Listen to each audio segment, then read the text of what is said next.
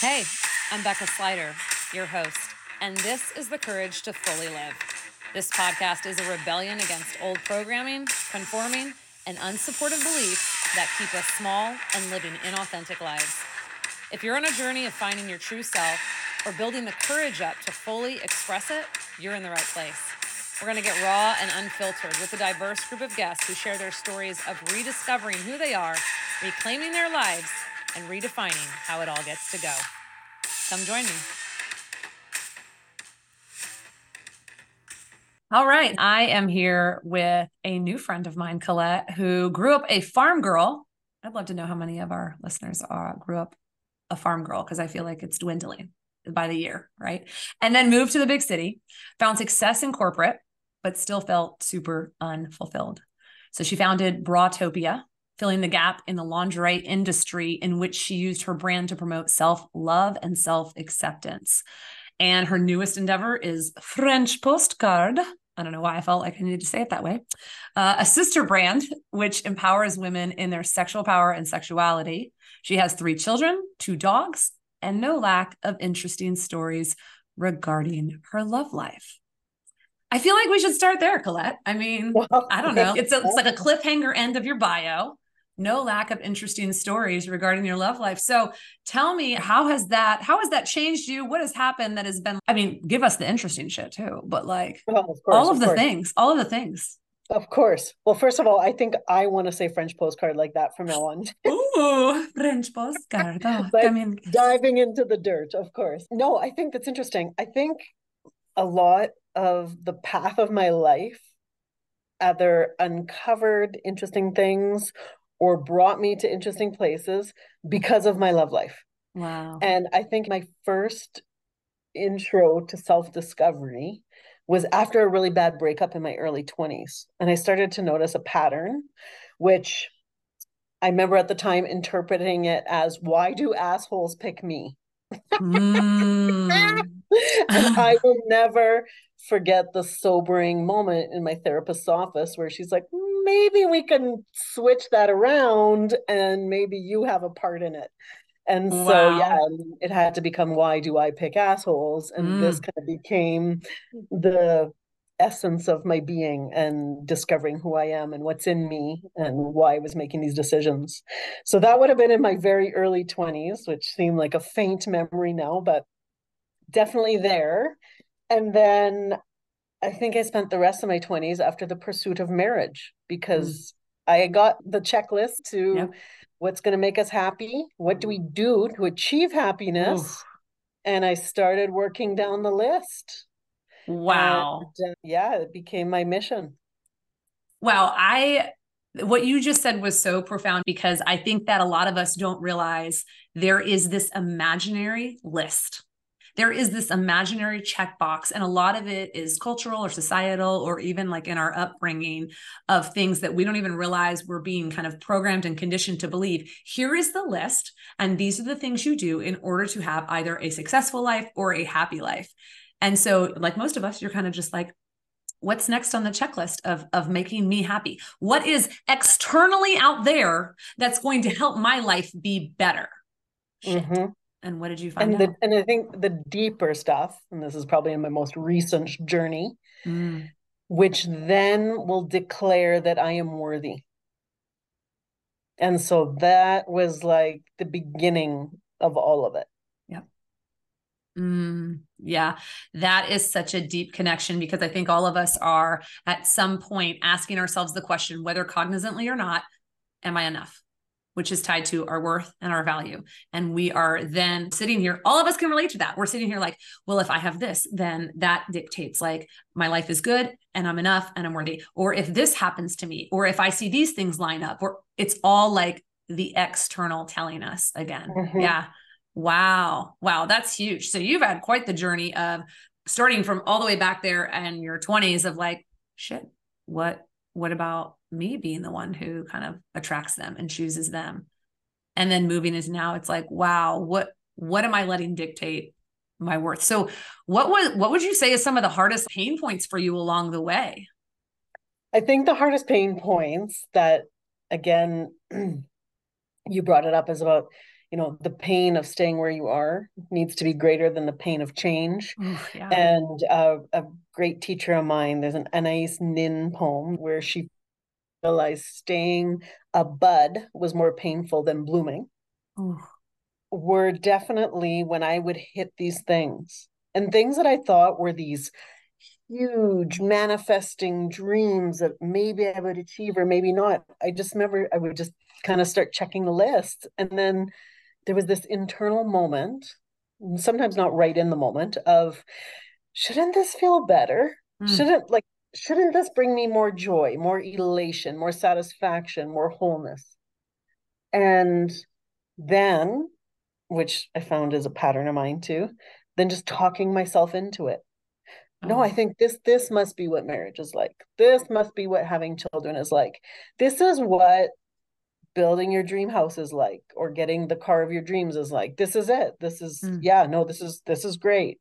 But no Mm. part of me somatically or from a heart space felt that. Wow. It's almost like you were gaslighting yourself into believing like, no, this is what you should expect and, settle for or be content with or be okay with. And to not be like, this is it. This is what it is to be human. Mm-hmm. And Mm. then comparison. Well, that person looks so happy with this. Mm. Maybe there's something wrong with me. Maybe I'm not happy, but that means there's Mm. there's something not right in me that I don't find these things amazing or happy. Mm. And Yeah. then nobody talks about this, especially not when you're in that list achieving dream era. And it's not till much later, now that I'm in my 40s, that people open up and share, like we're doing today, Yeah. about what that looks like for each of us. Yeah. Wow.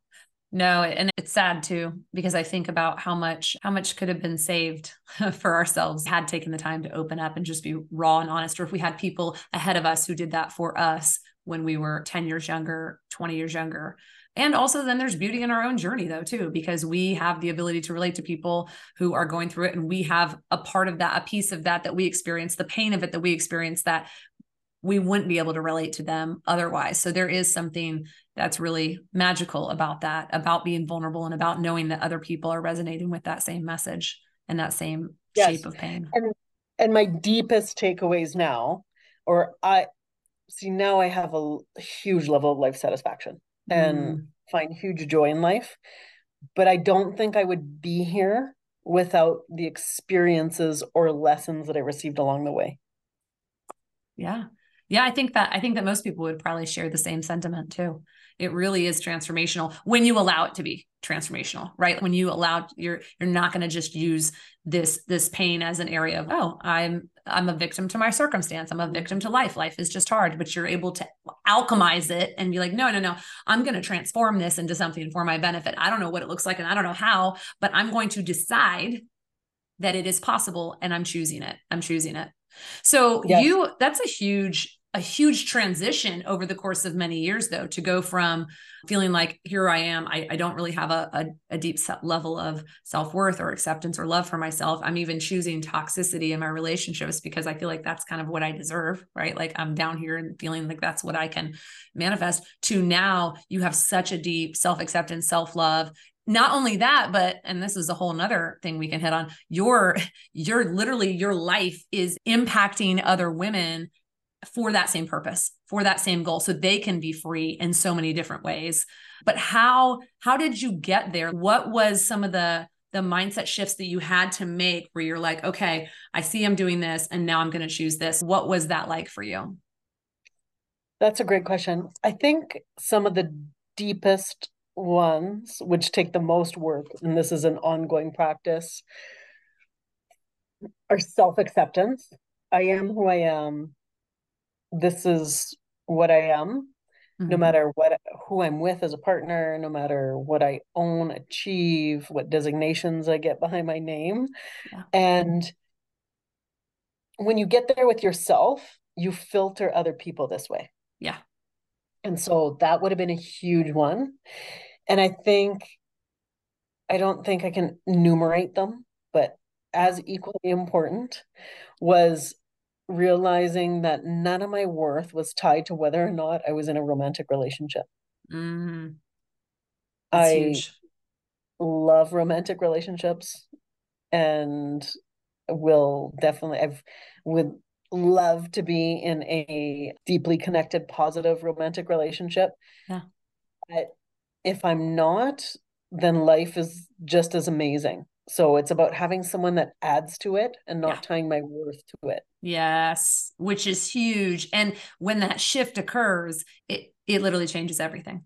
It changes everything. It changes the way you wake up in the morning. It changes the way you perceive everything. And it doesn't, I feel like the lie though, too, is to think, oh, once we get to that place, we won't ever have these thoughts that are, oh, well, I really want that. Oh, that would be nice to have. No, the thoughts still come. We're just above it, right? You feel like you're above it. It's like, okay, yes, that would be nice. And also, I'm enough without it. So it's not denying yourself the fact that you have the desire as much as just simply saying, like, it's also fine that I don't. Like, it's a both and it's okay.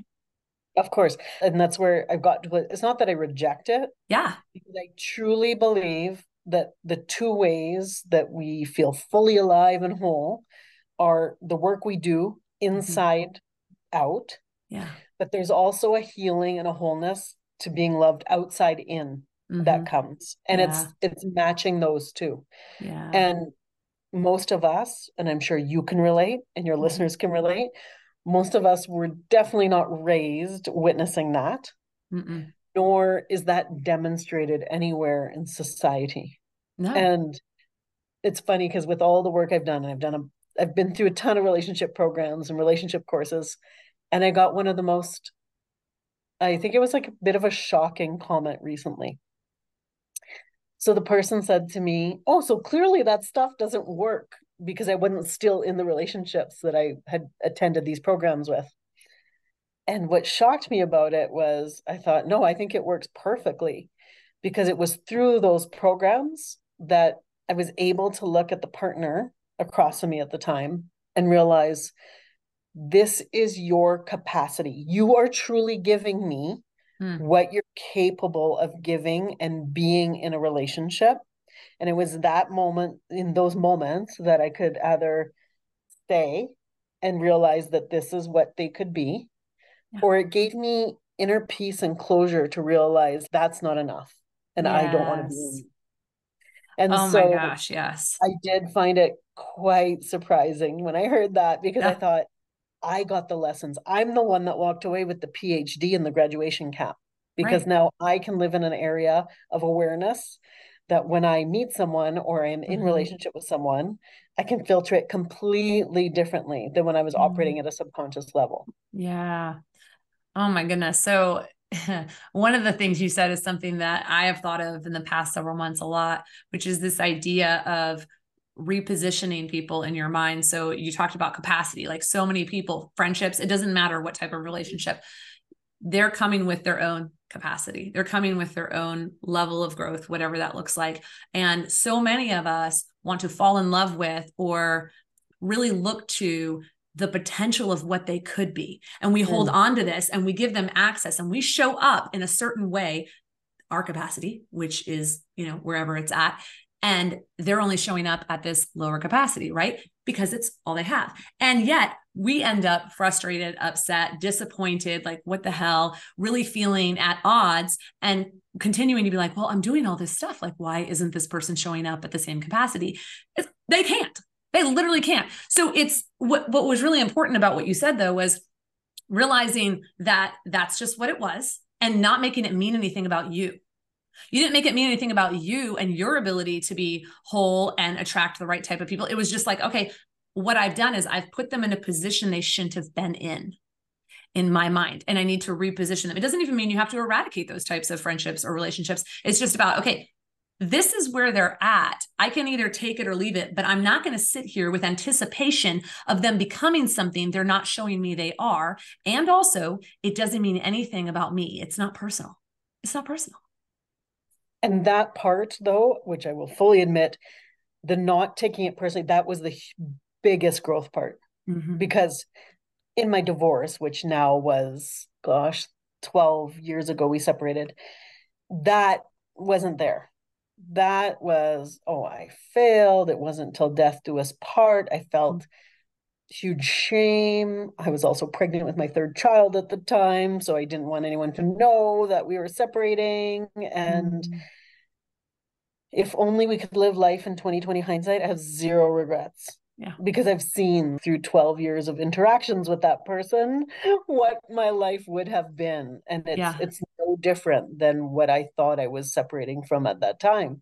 Wow. And so this is where eventually filtering through not carrying shame or self-blame or all of that, but also owning my part in it. And this is the part I find people have the most challenge with Mm. is in any interaction, romantic or otherwise, there's two people, there's two parts, and taking ownership for where I contributed to it. Yeah. And this is absolutely one of my favorite dating questions in this day and age is when I meet someone, and most of us in this category are either separated or divorced Yeah. or had a long-term common law partner, something. Yeah.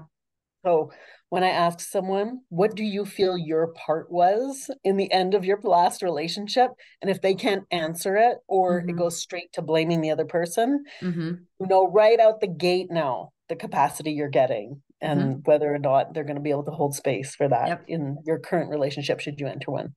Yeah. That's a brilliant question. I love that question. And I think it's absolutely true. I've asked several people that question, and even someone recently, and their answer was basically like, well, I should have seen that.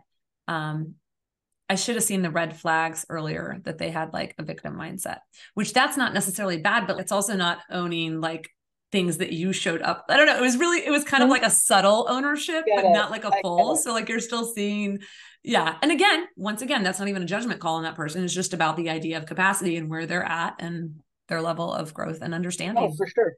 And Yeah. then I've had some people that can answer it so thoroughly and with so much self-awareness Wow. that by the time they're done answering, you're like, wow, I am turned on right now Right. because this person has clearly done Hey, some deep let's work. go. Hey, do you want to be done with dinner? Let's go. Right? Okay, because I'm ready. They're like, what? Yeah. That's all it took, honey. That's right. That's right. Self-awareness. Yes. Oh my gosh. I think that's very underrated. And I think, Oh, but you can't fake it. That's the problem too. Is so like, as I say, it's underrated, and people can be like, oh, that's what I need to do to get somebody. Like, you can't fake it though. People can see right through it. If they're self-aware, they're going to see right through it if you're trying to fake it. So it's so yeah. true. Yeah. So I have a question for you in regards to, Please. you talked about the idea of self-acceptance and learning that for yourself. And so what I want to know is, what are some of the things about yourself? This could be physical, this could be quirky, like weird, goofy things. This could Mm-hmm. be like maybe even things that seem painful or seem like you used to reject them about yourself. Anything that you used to suppress, reject, abandon, whatever it was that you learned to accept about yourself. Like, what are anything you can think of? It doesn't even matter if it's super tiny or super quirky. I would love to hear Yeah, that. sure. God, that's a really good question. Okay. I think one that I know I used to be really tied up in, and this is more probably a disease in corporate, was how many designations can I get behind my name? Mm, How much education could I get? How many courses, certificates, diplomas, degrees, so that I would then feel worthy? yeah. That was a big one.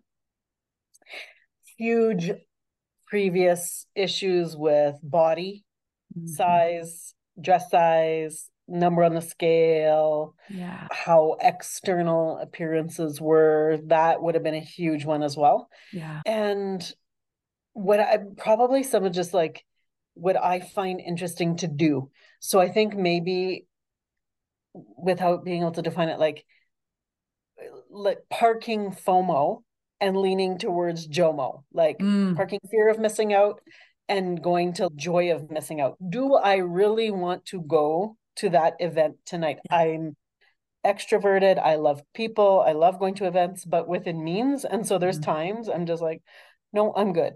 Yep.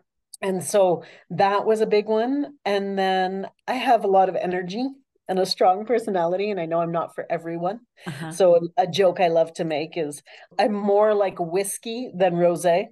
And Yeah. so not everyone likes a cup of whiskey.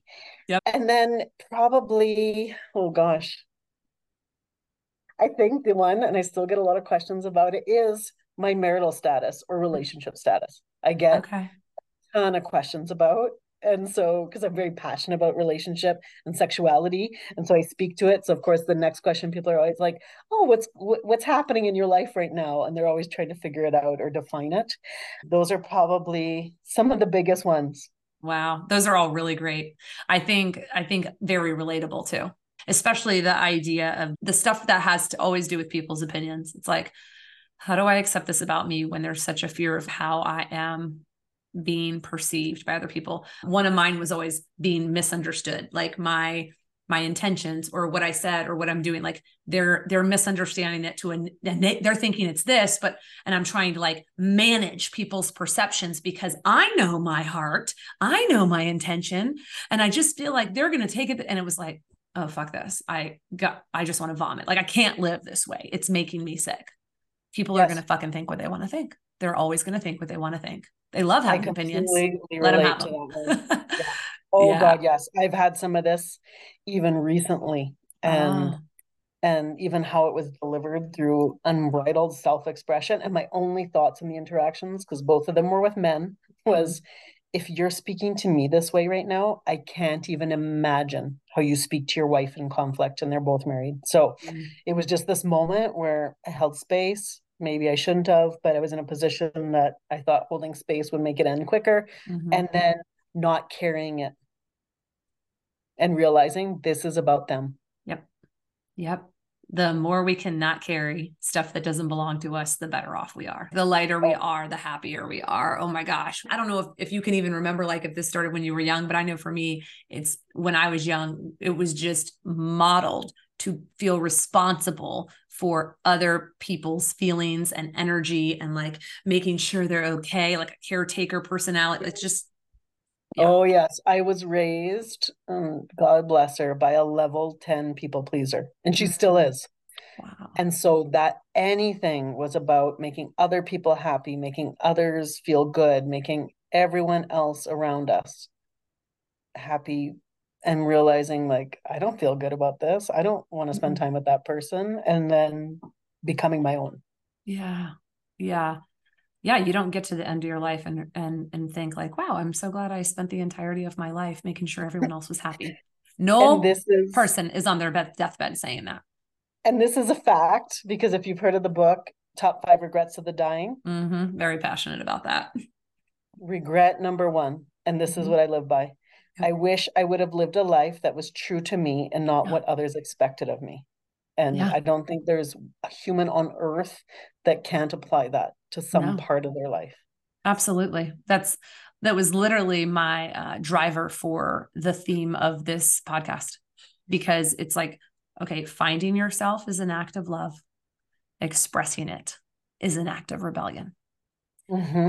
And that is where it hits home because you literally have to rebel against all of the conditioned shit that tells you, no, but you need to do this because it pleases them and it serves them.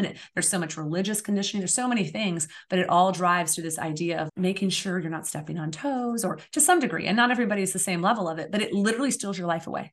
It steals your life away. And maybe it's not even people pleasing in the form of you're doing everything for everybody. Maybe it comes in living for the expectations you have in your head since you were young about what success looks like, being married forever or being in corporate and rising up the ladder, whatever the ideas are. It was somebody else's expectations and thoughts and beliefs that infiltrated your mind and you decided to subscribe to them. And you're getting to the end of your life and you're like, what the fuck? Right? Because then I'll be happy. Right. We buy Then into I'll it. feel good. Mm-hmm. And then I didn't. Right. And Then so, yes. then you didn't. Yeah. Yeah, it's powerful. So I am curious because you have the brick and mortar, you have two different sister brands, which is amazing. And one was more the first one you started was more around lingerie, right? And then Yes. you moved to the secondary one, which is more into sexuality, sex toys, all of that. What, Yes. if anything, did you have to overcome when kind of evolving this to, it's almost like a deeper level of exposing yourself to lingerie. It's like, that's fine. That's sweet. That's acceptable. But then there's this new level. No, I want to talk about like the deep shit in sexuality, sex toys, all the things, sexual liberation, sexuality. There, I would think that there would be some stuff to kind of move through to overcome going to that next level with it. Did you experience that, or was it kind of, you were Oh already like, yes, no, okay. no. I was raised in a strict Catholic household, Mm, and sex was biological and a sin. So mm, I'm summing it up, but yeah, yeah. my mom was a bit more open-minded than that. However, it's still what I was in Catholic school, and we followed the church. So when I finally started getting very curious on my own, it was very hard to find information that was educational and not pornography. And Mhm. I'm not against pornography. Right. There's just varying levels of values in pornography that I have problems Absolutely. with. So the Bratopia store was born out of my search for a sports bra, which I don't think it's any more Puritan than that, as I was trying to get my pre-baby body back after having my son. And to me, eventually, through a weird meeting, we started bringing in sex toys to Bratopia in a very small amount. We had maybe like 5 types, one shelf. And when I saw the interactions with the customers or who was buying them, or they were telling us this was going to be their first sex toy, we realized we were selling women, sometimes in their 50s or 60s, their very first intimacy device. And one of my only thoughts was, did you depend on men for sexual experimentation up until now? Which also kind of brought sadness to me because I Yes. can't also say that most men know what they're doing. So I was amazed, but then not in judgment, just out of curiosity that, okay, had I not had the curiosity levels that I had, where would I have gotten this information? And I'm not saying that I got it from all mainstream places, but then I realized, wow, if this type of information is at all frightening to you or anxiety driven, then you're really screwed as a woman. Yeah. So we broke it off to a side sister brand, also because if you mention sex too much on a website, you get put into Google help and you get coded Oh, wow. pornography. So there was also internet challenges we were up against, but this was what I was truly passionate about. And what I started realizing, regardless of, I don't know most of these women's situations, we wouldn't end up in this level of discussion. But what I saw from the change room, whether you're even just fitting a woman for a beige bra, to these discussions, women are so disconnected from the neck down. Mm. They don't want to look at their bodies, they don't accept their bodies, they don't love their bodies. So by the time they're getting into their own sexuality, it's so not a part of who they are. And Mm. I truly believe from the bottom of my heart that you cannot reach your full potential if you are rejecting any part of who or what you are. And to me, this just ties to the absolute depths of authenticity. Yeah. No matter what falls in these categories, your sexuality might be on the extreme end, but Mm-hmm. your passions, your true desires, what you want to do or be in life is in there along the way. Yeah. So they're all tied together at some level. Yeah.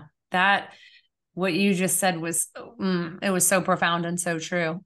Rejection of any part of you, of any part of ideals you think aren't right, or because of society, or parts of your body, or part of the way you're wired. We are sexual beings. Being a human means to be a sexual being, right? It doesn't mean it has to drive your life and everything you do, but rejecting that part of you, making that part of you bad, which a lot of us, especially if you were raised in, like you were and I was, in the church or in some type of very conservative environment, even just generally racially speaking, I feel like there is a lot of misunderstanding and really damaging ideas and just really philosophies around sex. So Mm-hmm. you grow up and it's bad, it's wrong, it's just for this, it's just for that. Don't do it until you're married. Don't do it outside of marriage. Like, oh, God will bless it only if you're married, but then it looks like shit if you're like, so many things that were like backwards and fucked up. And then it's just so taboo. And then, like you said, disconnection. It's like, but then also I feel like I'm supposed to look this way or be this way, or I'm supposed to be this certain like sensual woman if I like, but then maybe that's bad. Like it's like a mind fuckery for so It's many women. And then what I see from the macro perspective is whether you got it in huge amounts of messaging, Yeah. especially in strict religious upbringing, or you got it in micro messaging all along the way of society. Judgments, she's a slut, this, that, Yeah. and the other.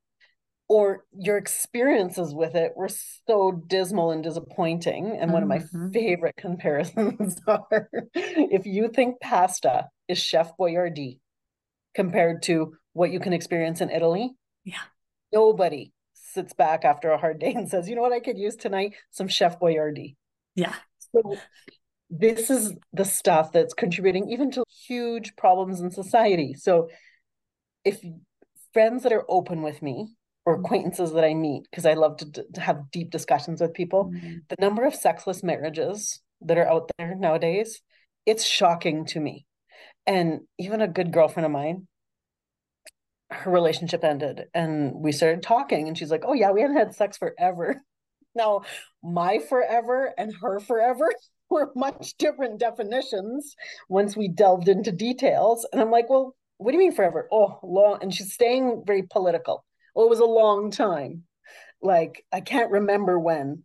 And finally, I'm like, give me a ballpark number. I know you work in numbers. Give me a ballpark. And she blurts out 8 years. And I couldn't believe that. Holy fuck. Not, don't get me wrong, we were all happy about the separation and I don't blame her. But on the other hand, I thought, don't you innately want sex at any time in those 8 years with another human being? And the more that I started uncovering this, the more I realized how common this is. Wow. And eight's just one of the numbers. I've heard larger ones, I've heard shorter ones. And then there's people that end up in this rut. They don't even know how to have sex with each other again because now it's weird because they haven't done it for so long. Oh my God. Then it ripples out to the other effects of then you have infidelities and traumas Mm-hmm. around infidelities and children that are Yeah. traumatized about this and all the things that go on with this. It's such a deeper thing than just the sex Yeah. because again, you don't know anyone's complete story, but the deeper piece that came out and pandemic put a laser spotlight on was how disconnected people are, and not Mm. just from each other in couplehood, Yeah. but even from themselves. And Mm. so there's a connection problem, there's a communication problem, and then this all boils up into greater issues that unless you're able to have open, honest, and vulnerable conversations with your partner, and most people aren't. This is the challenge. You're Yeah. not fixing this stuff, and you're Yeah. ending up another divorce statistic. Yeah. Yeah, and I love that you came from kind of all of that, and yet you were able to transform and grow and evolve, and now you've decided to use that in order to help and liberate other people, like help and liberate other women. That's the best type of work. And I think that it doesn't really get any, but see, like I think about this too.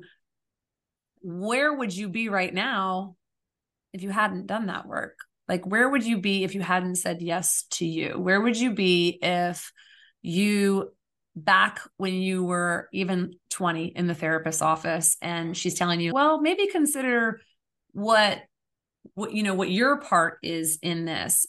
And you're like, well, yeah, but, and you didn't really dive into that. What do you think your life would look like at this point? That is a brilliant question. Obviously, without the crystal ball, can't tell. But one Sure. of the thoughts I have often had, because again of societal pressures, and I was a rebel, is I've often thought, what would my life still look like had I stayed married? Mm. And no parts of it goes to joy. No parts of it do I hear rom-com music in the background, children playing in the yard. I'm like, imagine had I not had the courage to do that. How would I internally feel? How depressed would I be? Mm. What experience would my children be having with myself, their mother in that Yeah. marriage? Not Yeah. good. Yeah. And this is what I see a lot of nowadays is like I've had this discussion recently with someone that we were like, okay, how many marriages do you think out there both parties are happy and fulfilled and they can have hard discussions and work through conflict safety and all the things? Now, my guess, and I feel it's generous, is 5%. Mm-hmm. So, and let's just play with math. Yeah. So, right now, you're in the US, I'm in Canada. We share very similar statistics. There's a 56% divorce rate. Yeah. Another 15 to 20 of them stay for whatever reasons that aren't satisfied. So let's say we're at 76%. And of the remaining 24, how many of them are truly satisfied with what's there and happy and want this and are happy that they're going to Yeah. live this life together? Yeah. And funny enough, I was listening to a podcast. There's a divorce lawyer right now who's going viral, James Sexton, because he does really good talks on love and marriage from a divorce lawyer's perspective, but he's very introspective. He's not just speaking from a legal place, he's speaking from the heart. And he gets asked this question, he reflects on it, and he's like, I know one couple that I would say is defined as fully happy, fully satisfied. They've been together 25 years and they just glow in bliss when they're together. And so Wow. I'm not as pessimistic as James, but I don't Right. work in divorce. Right. But you're So like, I let's would also be say, realistic. right, right. So yeah, so this is the place, like, how do you change that? Yeah. Yeah. Yeah. And I think that it is really hard because a lot of times, and not to say there isn't benefit to it, a lot of times though, the focus is so much on the partnership instead of the individuals relearning themselves, the individuals rediscovering who they are, being authentic to them, true to them, loving themselves, honoring themselves, and then being able to express from a place of not only authenticity, but also complete honesty and vulnerability and feeling safe to do that. Well, Exactly. yeah. And I recently had a very hard discussion with someone, and my concluding message was, I would love to have you in my life. Do I think it would add to my life? Yes, but I'm also very happy on my own. Yeah. And so if we can operate from that place of authenticity, Mhm. honesty, vulnerability, Yeah. and commitment, 100%, then let's try it from there. But without that, it's Yeah. not worth the mediocrity of problems that come up in relationship Yep. for never to be the richness. Yes. Oh my gosh. Never to be the richness. Mm. That's that's something to sit with, right? It's something to sit with every relationship, really. It's like, is this worth the time and energy? Is it adding to my life? Is there mutual reciprocity and benefit here? And so many times there are so many things we need to just say no to, but because it feels so familiar and it feels so comfortable, we're saying no to us instead. Mm-hmm. And one of the biggest learnings, and this was from my last long-term relationship, because I carried this for a long time and then realized this person is just wired not to be this way, Mm-hmm. is I'm also not responsible for somebody else's happiness. Mm-hmm. Mm-hmm. And nor are they for mine. Yep. And that one took me a lot of lessons and hard times to finally conclude. But Yeah. now I realize you're happy with who and what you are and on your own, Yeah. and you will do things in your own life to be happy or not. I will never be the one that changes the needle on your happiness. I'm No. not doubting that the initial elation of romantic Sure. love won't give you some brain chemicals that'll feel amazing. But when those wear off, if that person is not happy to begin with, a long-term relationship is not adding to it. No, not at all. Not at all. In fact, a lot of times it's just enabling the problem to stay, right? It's like Mm-hmm. a crutch. Yeah. So I love all that you shared recently, just the idea that you're still seeing stuff, you're still learning, like even what you just talked about, the relationship that you're the hard conversation you just had. It was like, okay, and you're still learning to choose you. You're still like continuing to evolve. You just said it took a really long time to learn like happiness basically is an inside job, right? And not only is it an inside job for you, but it's an inside job for whoever you're with, whoever would think that you're responsible for their happiness.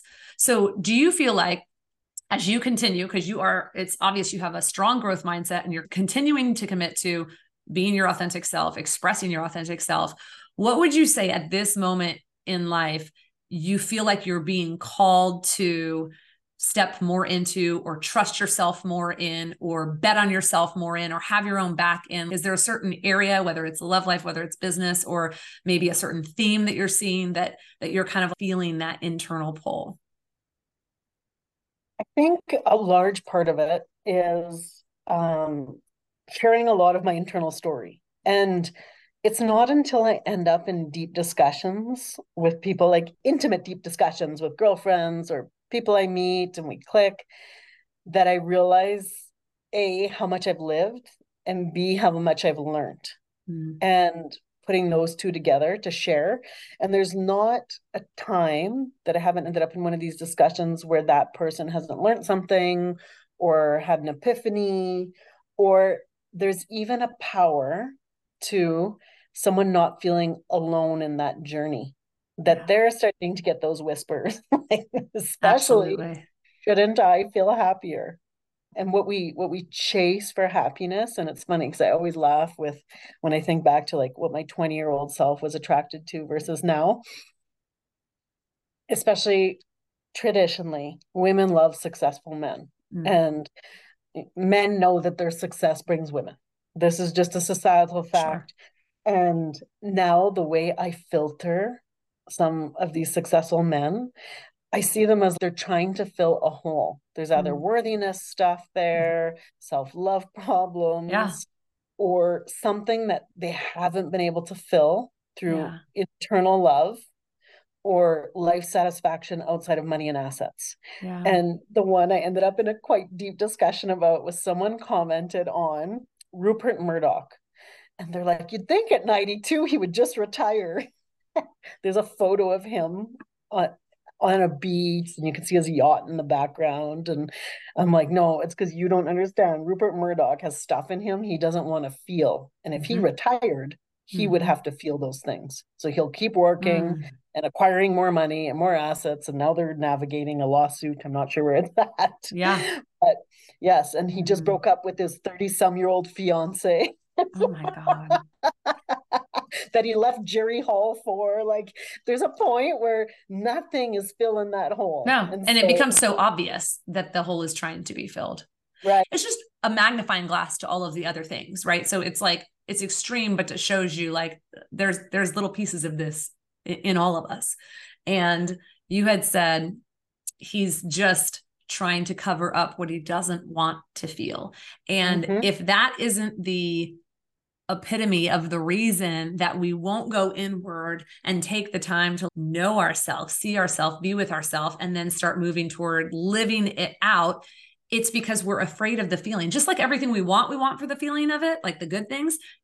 Everything that we're avoiding because of the feeling of it. That's the reality of it. So it's wild because we can only continue to grow to the degree we're willing to look at ourselves with complete honesty and full Mm-hmm. acceptance and say, yep, even with all that, I'm gonna love me. Even with all that, I'm gonna honor me. So And this is where I know that even in our discussion today, yeah, we talk about doing this inner work and stuff. And I'm always fully honest and transparent with people. I'm like, none of this was easy. yeah, This was some of the most painful work I have ever done.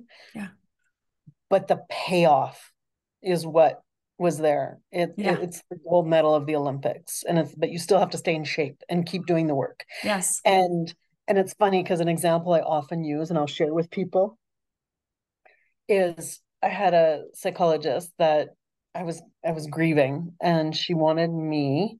We were in a Zoom session because she didn't have it in person. It was during pandemic, and I started crying and I suppressed tears. I did this my whole life. And mm, for me, there's internal messaging. If I cry, I'm weak. I'm not crying for that person. They don't get yeah, my tears. right, And I don't want to be judged. And so we all have something in our heads about crying typically. I admire people that can cry freely because I had to get trained into it. And she asked me just to stop. She's like, we're stopping this session and you're going to cry. And thankfully I was at home alone in my kitchen table. And she's like, I just need you to release everything. And so I'm like, okay, I'm going to do this, but I totally didn't trust her. So she could see that. And she's like, I see you don't trust me. I'm going to send you an article about crying. And I'm like, okay, well, if there's scientific evidence that was studied about crying, maybe this is true. So she sends me the article. First thing I do is look at which university did the study. oh my gosh. It wasn't a good one. I wasn't trusting it. Then I read through the article, and it just talked about like you have to release these toxins, and otherwise they stay trapped in your body. And this is part of why we don't process emotion. And so between training how to learn how to cry and trusting the article and what she was sharing with me, I learned how to cry. And now when I feel that coming, I just let it come. Yeah. And is it painful at the time? Yes, it is. There's obviously big emotions coming out of me when I need to flow tears. But now what I've noticed is I feel the good stuff 10x Mm. better than when I was closing down my tears. So if I'm in Wow. nature or I'm in awe, or uh, uh, 10 days ago, I witnessed a double rainbow. There's stuff now that comes up that I'm like, this must be what LSD feels Oh. like, because it feels so good. But I know if I hadn't gone through the pain of releasing the bad emotion, the Yeah. good can't grow. Wow. That is incredible. And it is really wild to think about how much garbage inside of us that we don't allow ourselves to feel Mhm. blocks us feeling the opposite emotion that we actually want to feel. Yes. Yeah, that's wild. I love your stories and your journey. And just even where you came from, knowing what you're doing now and how you're helping women liberate their sexuality, coming from Catholic Mm. school, farm girl, like that's such a different extreme. And not only that extreme, what you had to do to get there, but then even all of the intricacies of like, okay, I'm going to keep choosing me. I'm going to keep loving me. I'm going to keep learning how to grow and evolve and care less about people's feelings so that I can care more about me and taking care of me. And yet your impact just becomes bigger as you do that. The way you love people becomes even better. It becomes an overflow of who you really are versus trying to get it from the outside external world. It's just, this is the stuff that really makes a difference. This is the stuff that really, really, really matters. So if you had to leave our listeners today with one tip, one thought, one word of advice, one thing you think that would be the most impactful them, if they could only walk away with one thing you said, what would it be? Okay. I don't know if I said it directly, but this has been my biggest recent teaching that I've had to learn and feel and live out, is about choosing love, and Mm. not just for yourself. And even when there's something really, really hard, or I've had some hard discussions lately, keeping your heart open. And I've tested it, and an old version of me would have walked back into the next meeting with that person looking like Cruella DeVille with a bitchy look and that energy, protecting myself so they can't get in or know they hurt me. And instead, I walk in and I'll purposely like leave my heart open and imagine my heart's Mm. open and try and emit love. And I can feel the energy change in that other person. And Yes. this is the piece. It's not easy to get here. It's a constant practice, but my interactions with people and then how I know they leave Yeah. is so much more fulfilling in life than Yeah. closing off, shutting down, Mm. and staying closed. That's huge. That's so huge because it changes not just the energy of the situation, it changes them and it changes you all at the same time. This made me immediately think of this concept, and I didn't come up with it. I don't remember where I learned it from, but basically when you're dealing with a situation where there's conflict and there's somebody frustrating, I did this with my kids when they had either a bully or someone who was just being rude and kind of nasty to them. I said, do it as an experiment, right? So I'm not trying to tell you, do this and it will work. Like, just pretend it's an experiment. I want you to imagine a light beam coming from your heart to theirs. And I want you, as authentically and truthfully as you can, to say just internally or out loud, I forgive you, I bless you, I send you love.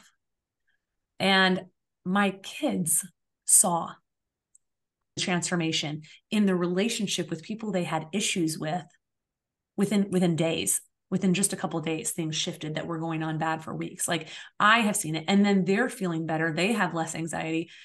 It's so simple, and yet, as you said, can be so challenging when you're feeling justified to feel differently. But yet, what do we want to really feel? What type of energy do we want to be around? And what type of way do we want to treat our body? Because stress and resentment and hate, like, that shit's only going to make us sick. Mm-hmm. So why not take our power back and start operating like the beam of light we actually are? Yeah. This is so true. And the other one that even you mentioned is about forgiveness. Mm.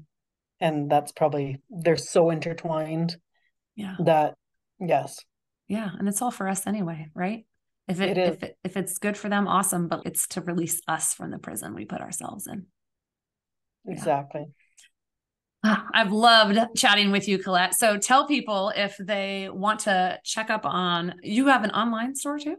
We do, Yeah, yeah. yeah, It's yeah, yeah, yeah. So I'm gonna put it in the Broadcopia. Oh, notes. sorry. Yeah, go ahead, but share Oh, the sure, websites. broadcopia.ca or frenchpostcard.ca. And if French anybody postcard. wants to reach, that's right. And if anybody wants to reach out, I'm on LinkedIn and I'm always happy to connect. Thank you so much Thank for you. all that you shared, for your vulnerability, for your stories, and just for the impact you're making and choosing to make on a daily basis. It's very inspiring. Thanks, Becca. Hey, thanks for joining me and being here each week. My hope is every time you listen, you walk away feeling more activated and empowered to live a life that is fully yours. If you like this podcast, share it on social or with a friend. It could literally be the exact thing someone needs to hear today. All right, I'll see you back here next week. And until then, remember to enjoy the privilege of getting to know and authentically express who you came here to be.